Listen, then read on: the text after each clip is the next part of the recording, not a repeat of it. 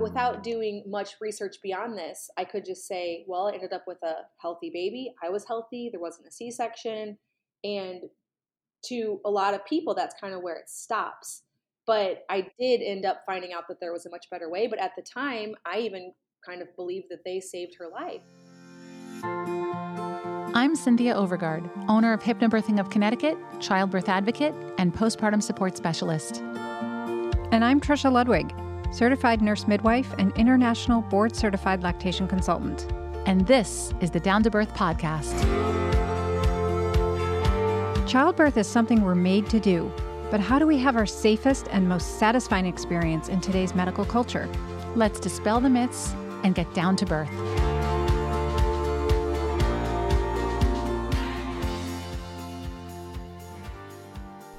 Welcome back. Our guest today is blogger and mother of 6, Lisa Bass, who you may recognize by her social media platform, Farmhouse on Boone. Lisa is the epitome of the modern-day natural living mother. She's making sourdough starter one moment and sewing her children's clothes the next, while wearing her baby in a sling and managing her multi-platform business. Her husband is home with her full-time, and they homeschool. Today, Lisa joins us to share how her 6 birth experiences evolved from her highly medical first birth to a planned birth center birth, which resulted in an unassisted car birth while her husband drove 70 miles per hour down the highway. All 3 babies after that were born peacefully at home. Lisa's story inspires the intuitive approach to finding the right provider and the right birth space where a mother feels her safest during labor and most at peace with her birth experience. Hey, I am Lisa Bass. I am a blogger over at farmhouseonboone.com. I have a Instagram at farmhouseonboone, and I share frequently my family over on YouTube with a natural bent. So I do from scratch food, natural living. My story began with all of that around the time that I had my first daughter, and with my first birth with her is when I started going toward the natural world, just because I put all of my trust with the birth of my first daughter without doing any research whatsoever. I just put myself into the hands of the way that things go now, and ended up not having the best experience. So that's kind of where my story starts and where I decided to start navigating a more natural path for my family and my births and all that kind of thing. I didn't go into it thinking, oh, I'm going to do this in a really natural way. I actually didn't go into it with any expectations or any research or anything at all. I was just thinking I'm going to go and end up having a healthy baby. I didn't think about any of the things that could go wrong or how, if I did things differently, maybe it wouldn't have been such a traumatic experience. So just to briefly describe how her birth went, I went in there in labor. I ended up having Pitocin just to speed things up, which I didn't really know was standard. So I never had any reason to argue against it. Another thing that came up later, which I didn't know at the time, was I had been group B strep positive. And so they hooked me up to IV antibiotics. I had no idea any of the ramifications of that. And they broke my water. And knowing now what I know, to be laying there with water broken with a GBS was terrible, but I didn't know it at the time.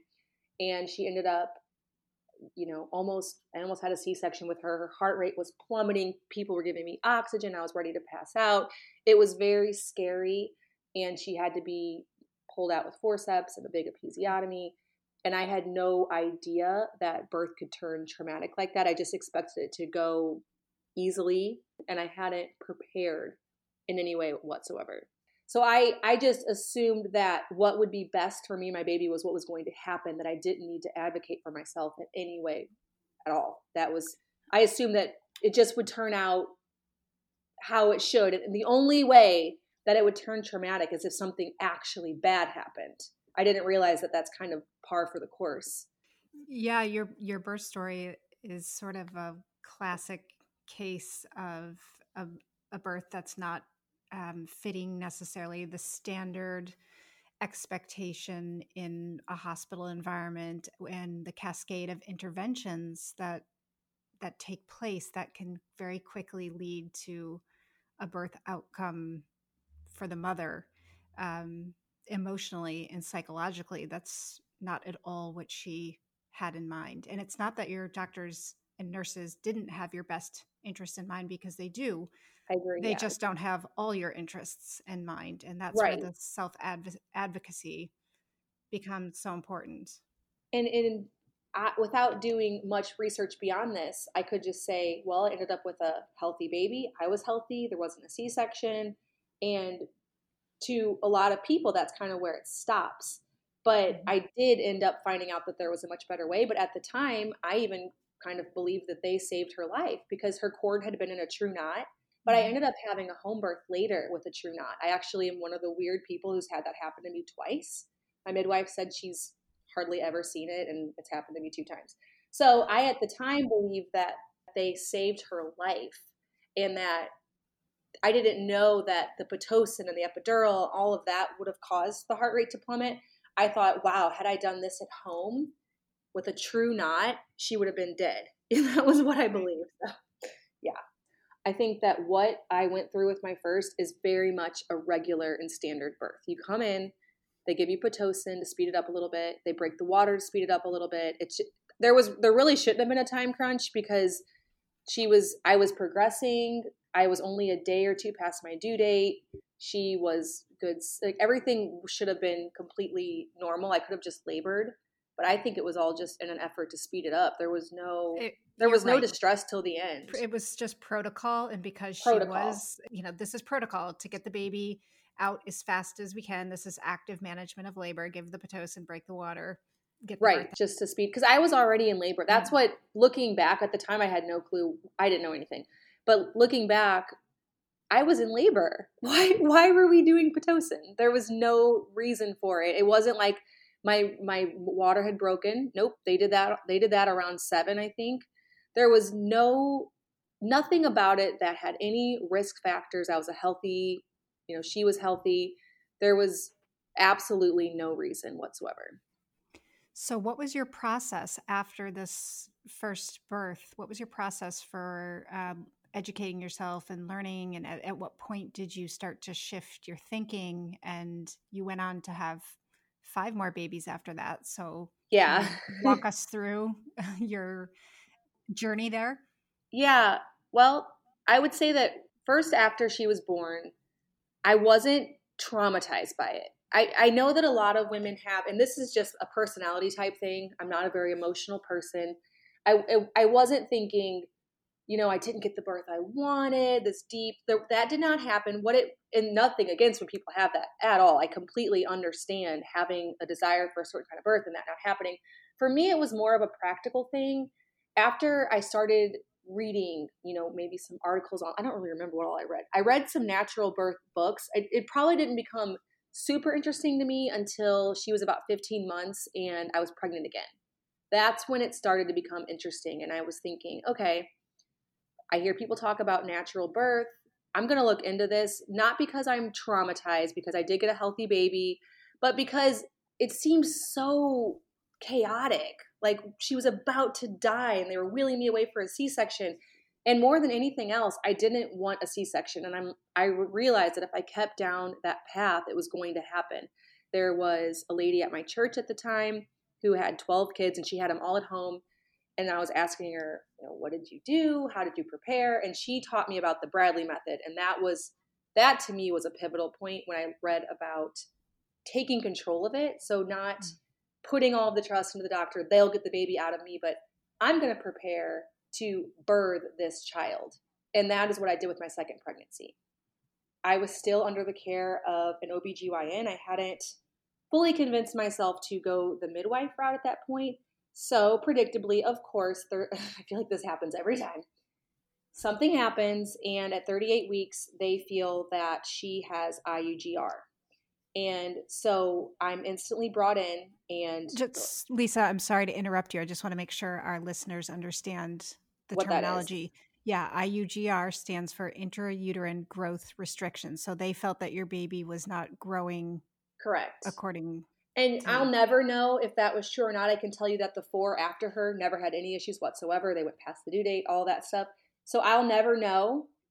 Was that based on an ultrasound, or was that just based on fundal height, or do you remember how they came to that It was conclusion? first based on fundal height, which I can tell you from all my other babies, that my fundal height is very weird. I'll have an 8-pound, 11-ounce baby, and I'll measure 36 weeks. So, yes, it was based on fundal height. Then they did a stress test, which didn't reveal the best results. So, that is what it was based on. So, again, I can't say. I do know that she wasn't that small for being evicted at 38 weeks. So, I had prepared to have a natural birth. I was set on it. Unlike my first child, I had done tons of research and I was going into this like, I'm, going to do this completely naturally. And then I get thrown the curveball at 38 weeks that, no, you're actually going in today to get induced.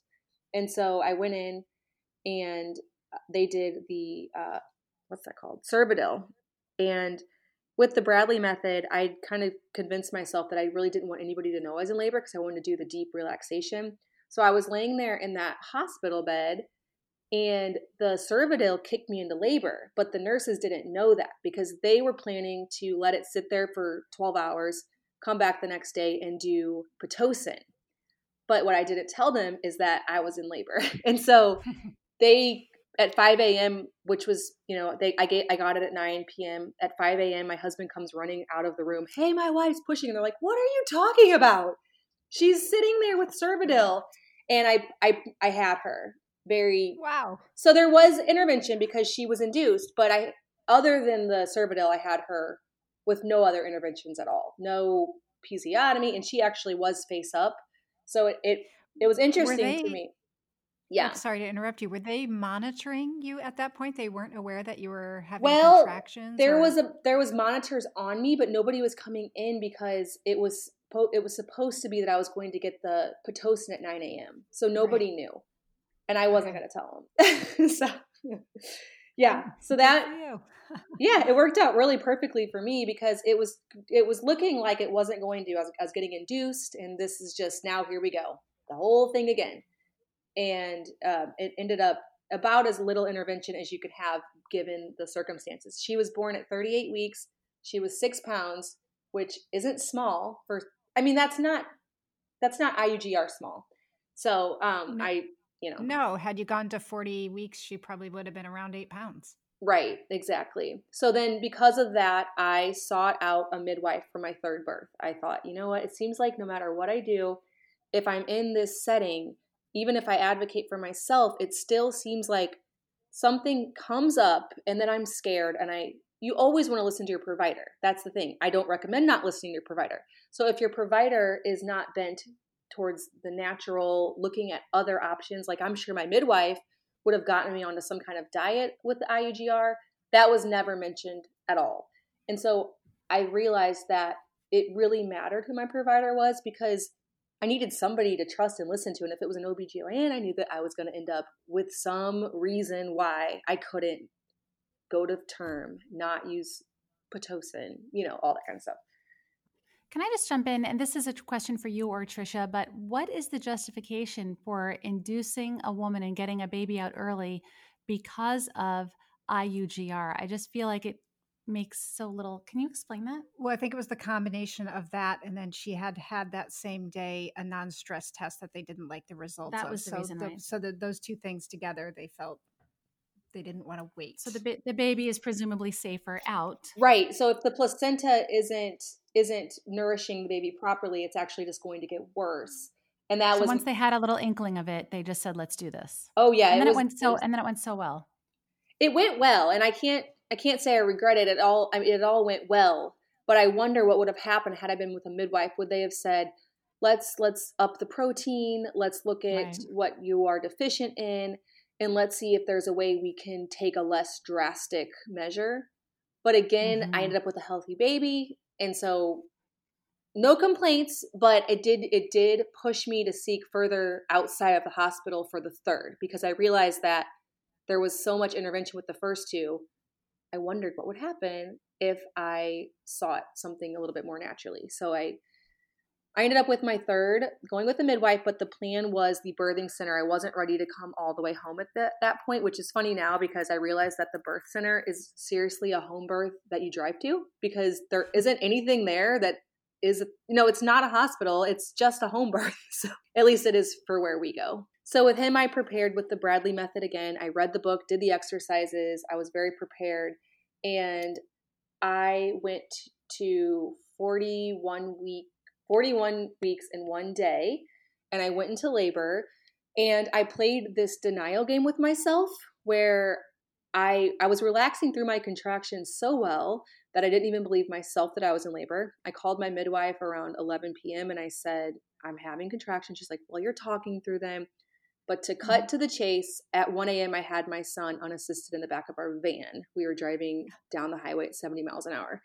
So, well, you weren't driving down the highway at 70 an hour while you gave birth, right? Yeah, we were. Well, my husband was driving. Did you literally have the baby while the car was in motion? Yes, I literally did. What? He said, should I pull over? And I said, no, because if you pull over and the baby's dead, what are we going to do? Get there. You wanted to keep going. Okay. Wow. Wait, can you take us back and go right into the details of this? Because that is fascinating to me. I have never heard of a birth that quite went like that. And was it just the two of you in the car? Yep, just the two of us. So you had this baby on your own?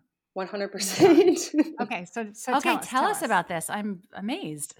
Looking back, I was in transition when we were leaving the house because I had the funny thing is I don't know what is with labor denial. I was 41 weeks pregnant. So obviously I was going to have a baby at some point. I hadn't even packed my bag for the birthing center. So I was around midnight, I was throwing things in the bag and I was telling Luke, I think this might actually truly be it. And I had my mom come over to stay with the other two kids. And when she got there, everything changed from intense contractions to I am pushing. So we were driving pretty quickly. We were about 30 minutes from where the birthing center is. We got pulled over about 5 minutes after we left our house because my husband was very scared because I was clearly not going to make it. Wait, you got pulled over? What are you saying? By a cop. Yeah, we got pulled over because he was going so fast. So then the cop let you continue, right? He let us continue. He looked in the back seat. My water had just broken. And then we got about I called the midwife and I told her we're not going to make it. She's like, just pant. And I'm like, okay, but that's not going to help. Panting especially would not help. Slow breathing would help. She said pant? As far as I remember. Well, yeah, she was probably trying to get you to not bear down with the urge to bear down to pant. Okay. To try to, yeah. I don't know. She told me to pant. And there was another hospital on the way. My husband was like, should I pull in there? I'm like, no, just go to the birth center. It's fine. And I mean, yeah, he came out in about 3 pushes and I told him he should slow down because now we have a baby. So, oh my gosh. How far were you from the birth center at that point? We were probably about 10 minutes. We were 5-6 miles down the highway, I would say at that point. The midwife came out and met us. She was already there. She met us in the parking lot with blankets because it was March and helped us in. And I mean, everything went remarkably well. I just have to ask, did you need a new car? Well, my husband probably wishes we could have thrown it away because he had to deal with that the next day. Okay. You were busy with the baby. I was busy with the baby, so that was his job. But, with the birth center, we just went in, had the placenta, then we were driving home in a few hours. I'm like, did that just happen? Wow, that's an incredible story. It was crazy. So he slowed down, and you had 10 more minutes of the drive. Just holding your baby him in the back seat. Yeah, and we hadn't found out the gender. It was our first time not doing that, and so I had 2 girls before, and then this was a boy. So I was kind of announcing it from the back of the van. But yeah, it was very interesting. Did you feel scared at any point? Did you feel scared? What was it like for you? I wasn't scared. I was really prepared. I knew what was happening because I did have the natural labor with Johanna, the one before. So I knew what I was feeling. I know what it feels like to push and all of that. So whenever I got to the pushing phase in the car, I was actually quite relieved because for me, that's the part where it's like almost over. And it's almost, pushing doesn't feel good, but it almost does because it's the end of the contractions. It's relieving. It is It's actually relieving. It's gratifying. It is. And so I actually, to be honest, was not scared. I knew, like, I felt like it was all going really well. And my midwife told me later that usually babies aren't born that quickly unless everything's going to go well. Like, usually if the position's wrong, it'll be slower. And so she wasn't concerned either. And so I was just like, oh, good, it's over with. So I was not wanting to make it either. Yeah. I was going to say exactly that. When birth is going well and everything is going right, I think mothers intuitively know that, and that's why you didn't feel scared, because you in that moment knew what was happening. You knew it was happening whether you liked it or not. So you become very calm and focused, and that sort of like mother bear instinct just really kicks in, and you just become very present and let it happen. And really trust the process. That's exactly how it felt. And my husband, he obviously didn't have that same feeling. So to him, this was scary because we were having a baby in the car by ourselves. But yeah, no, I wasn't scared at all, to be honest. Yeah, but that's what led me to home. For number 4, 5, and 6, I did not want to leave again. I thought that doesn't make any sense to leave. So no, that probably would not have been a good plan to try to go anywhere. When your baby comes that quickly, home is the place to do it. Right. And the other 3 all came pretty easily as well. So, yeah. Down to Birth is sponsored by Postpartum Soothe. Recovering from a vaginal birth takes many women by surprise. Everyday activities like sitting, walking, and going to the bathroom can be uncomfortable, and Postpartum Soothe is just the remedy to support your healing and relieve discomfort. Postpartum Soothe is a 100% organic herbal blend that's applied to maternity pads in the days immediately following your birth, giving you all the benefits of a sitz bath 24/7. That's because herbs like comfrey leaf, uva ursi, and witch hazel are known for their antimicrobial and anti-inflammatory properties. Postpartum Soothe can be prepared anytime during the 3rd trimester, and it makes a beautiful baby gift. It's a must for any woman seeking a faster, easier recovery from a vaginal birth. Visit postpartumsoothe.com. That's postpartumsoothe, SOOTHE.com, and use promo code DOWNTOBIRTH.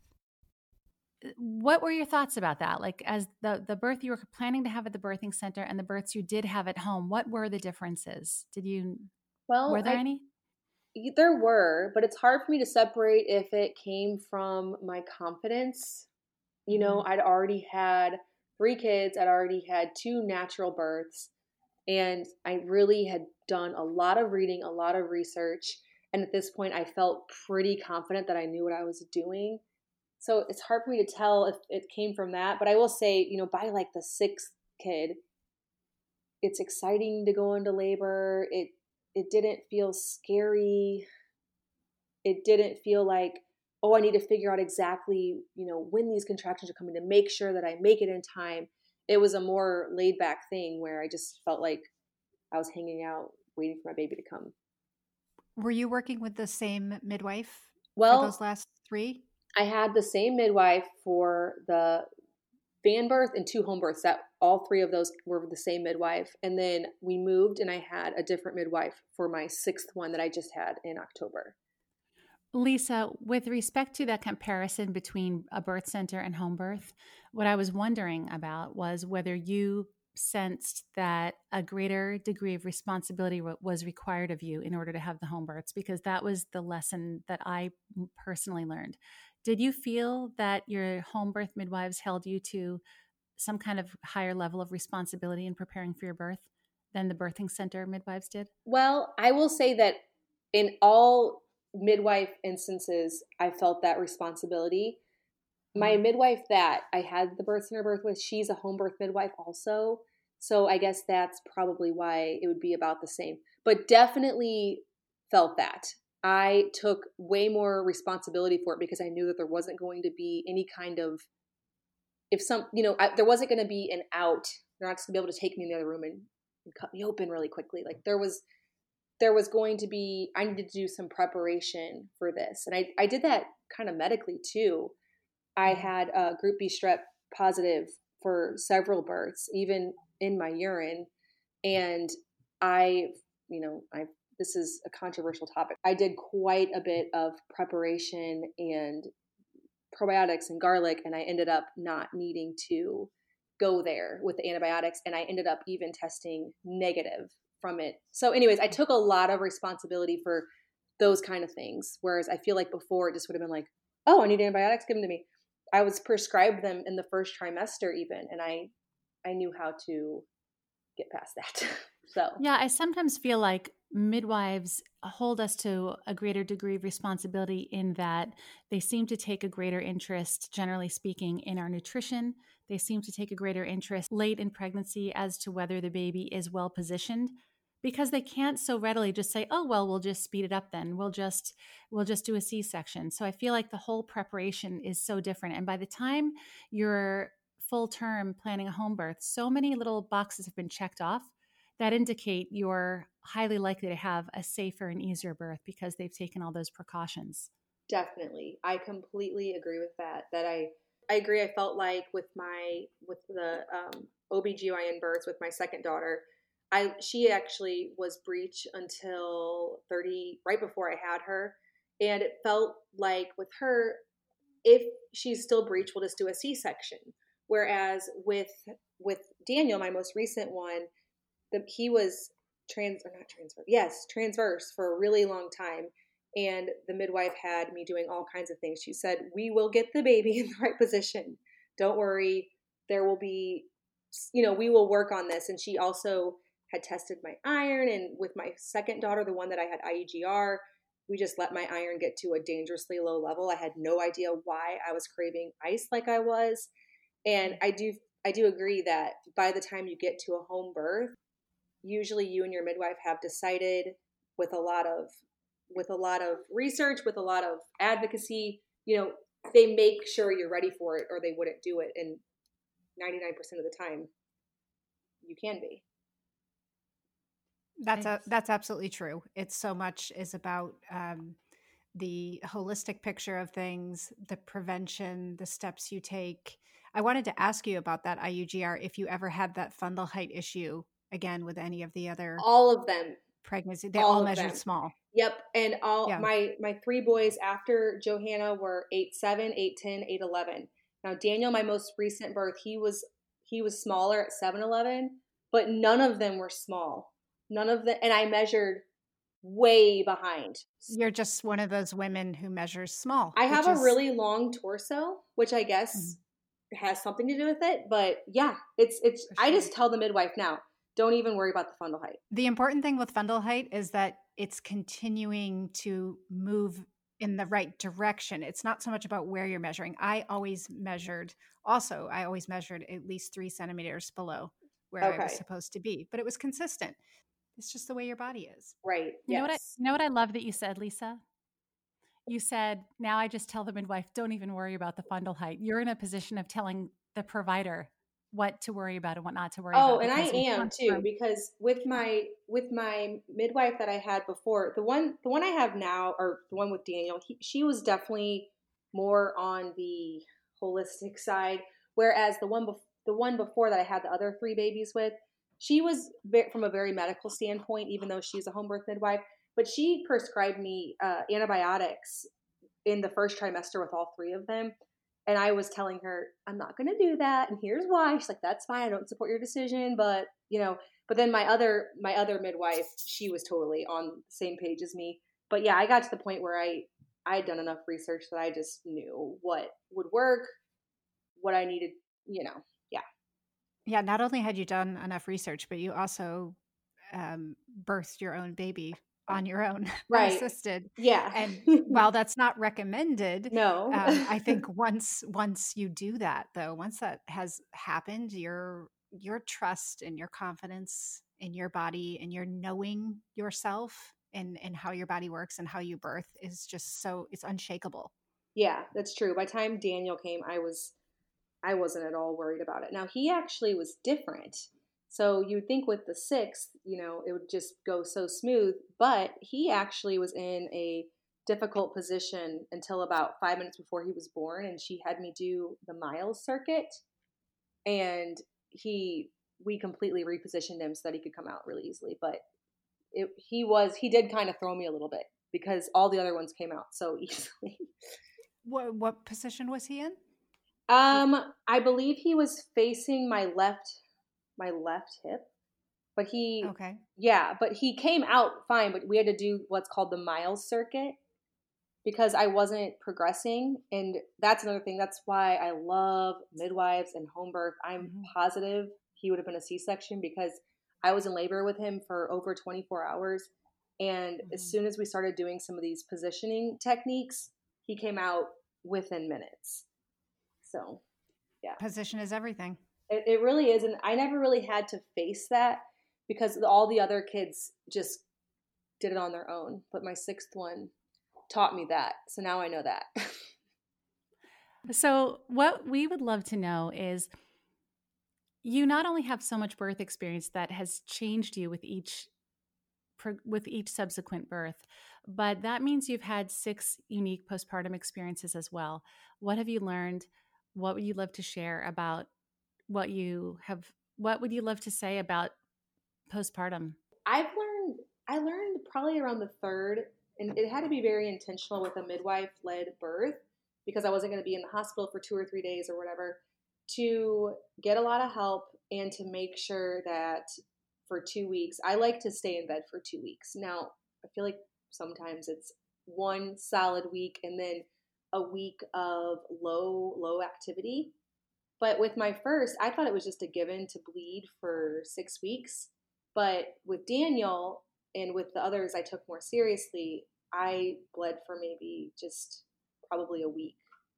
And so low activity, resting, laying there skin to skin with the baby, very helpful for me. I just want to reiterate how important that is. And I'm so glad that you took that so seriously. It makes an incredible difference. I always told the women whose births I attended that a minimum of 10 to 14 days in bed, and we would actually put a sign on the door for any visitors who came over that stated that, mom and baby are staying in bed. And that investment in that period of time makes all the difference with your postpartum recovery and healing. One of the things that I found was so different about having a baby at home was the very early postpartum time. Just being there with your family, in your own bed, in your own bedroom, eating a home-cooked meal. Yeah, with all the home births, I obviously had 3 kids already. So to not have to completely disrupt everything, when I was in labor with Daniel, my most recent baby, all the kids were downstairs. Everyone was here. We didn't really have to rush around and figure out who was going where because you never know when you're going to go into labor. And just like usual, I didn't. And so I didn't have anybody here. My husband was here, but my mom wasn't here, but I didn't have to wait for anybody. We were able to have the kids meet him right away. And then afterwards, the kids went back downstairs with my husband and we just took a nap. And you don't have to worry about constant interruptions. It's just that relationship is developed and you can just sit there and relax. Yeah, I absolutely love home birth for that reason. Even in the birthing center, you have to, whenever you're recovering and you're, recalling the birth, it's in your mind, okay, we need to leave soon. We have a couple hours here. You're thinking about leaving, whereas you're just settling in when you have the baby at home. Yeah, it really makes for a very peaceful transition for everybody. Yeah. And I also think it's a really wonderful way to introduce siblings to their new sibling. Yes, because everything feels so familiar and it's just, there's no barriers. It's home. So it's just so comfortable. Yeah, it was even that way when I was in labor. I was in the Miles circuit trying to get the baby in the right position, probably about 10 minutes from having my baby. And my son, who's 6, walked upstairs. He's like, "Hey, Mom, have you seen mine?" I'm like, "Buddy, I'm a little busy right now." But everything was just, nothing felt disrupted. It just was very familiar. I was just having a baby, no big deal, which I like because I don't like all of that anticipation and craziness kind of almost even makes me the labor more painful because I'm anxious about it. I'm just in my normal environment. And the experience is so normalized for your kids now that Oh, it is. seen It you is. have a baby at home. It's just like, yeah, this is just what birth is. It's just we have a baby and then we go back about our day and our home chores and things go on. Pretty much, yeah. Lisa, I have some questions for you since you've had 6 babies. How long was your longest labor? How much did your biggest baby weigh? And what was the latest that you ever went into labor as far as weeks pregnant? So my longest labor was actually probably my sixth. I was in labor for about, I guess I was in regular labor with contractions 10 minutes apart or less for about 48 hours. It was a position issue. Now, of course, all of that wasn't intense. Only probably the last half hour was intense, but it did keep me from sleeping. And I wish I'd called my midwife sooner, because as soon as she came over and had me do the mile circuit, everything changed. But that was my longest, but it still was a good experience. It didn't leave me traumatized or anything. It was all very, very manageable. My heaviest baby was 8'11", but I always tell people it's not the size, That's it right. is the position. That's Because right. my first 2 kids were both face up, they were both posterior, Mhm. and I needed stitches and it was all kinds of not comfortable. Whereas all 4 boys, I didn't need a single stitch and they were much, much larger. So people, they become really scared. I'm going to have a 9-pounder. I'm like, I don't care about the weight. I could birth a 11-pounder if they're head down and face down. Honestly, I don't think You're it would matter. 100% right about that. That's exactly correct. There isn't any correlation between the weight of a baby and the ease or the outcome of the birth. No, In yeah, fact, yeah.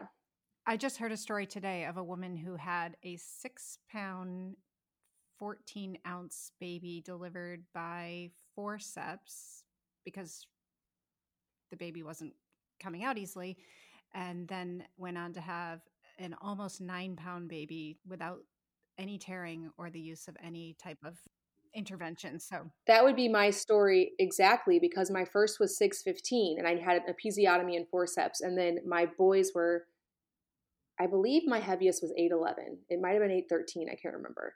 It was at least 8'11", and he was a breeze. I mean, not a breeze. None of them were a breeze, but I didn't need stitches.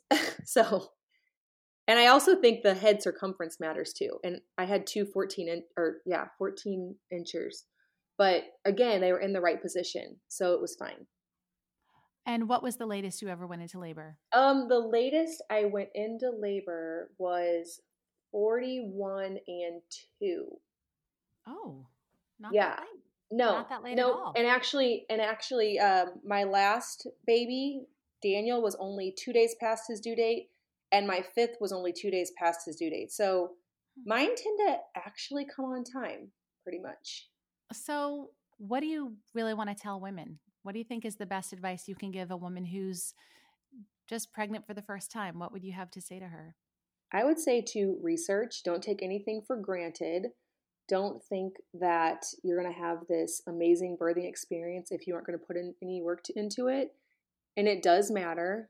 Like I said before, I'm not a super emotional person, but having an empowering birth experience is still important to me, because it's such a fond memory, and I prepared for all of them. Now, not for Daniel because I just felt really busy, but I still actually did. I listened to a lot of birth stories. I became familiar with birth and what was going to happen, and I think that is more important than anything else.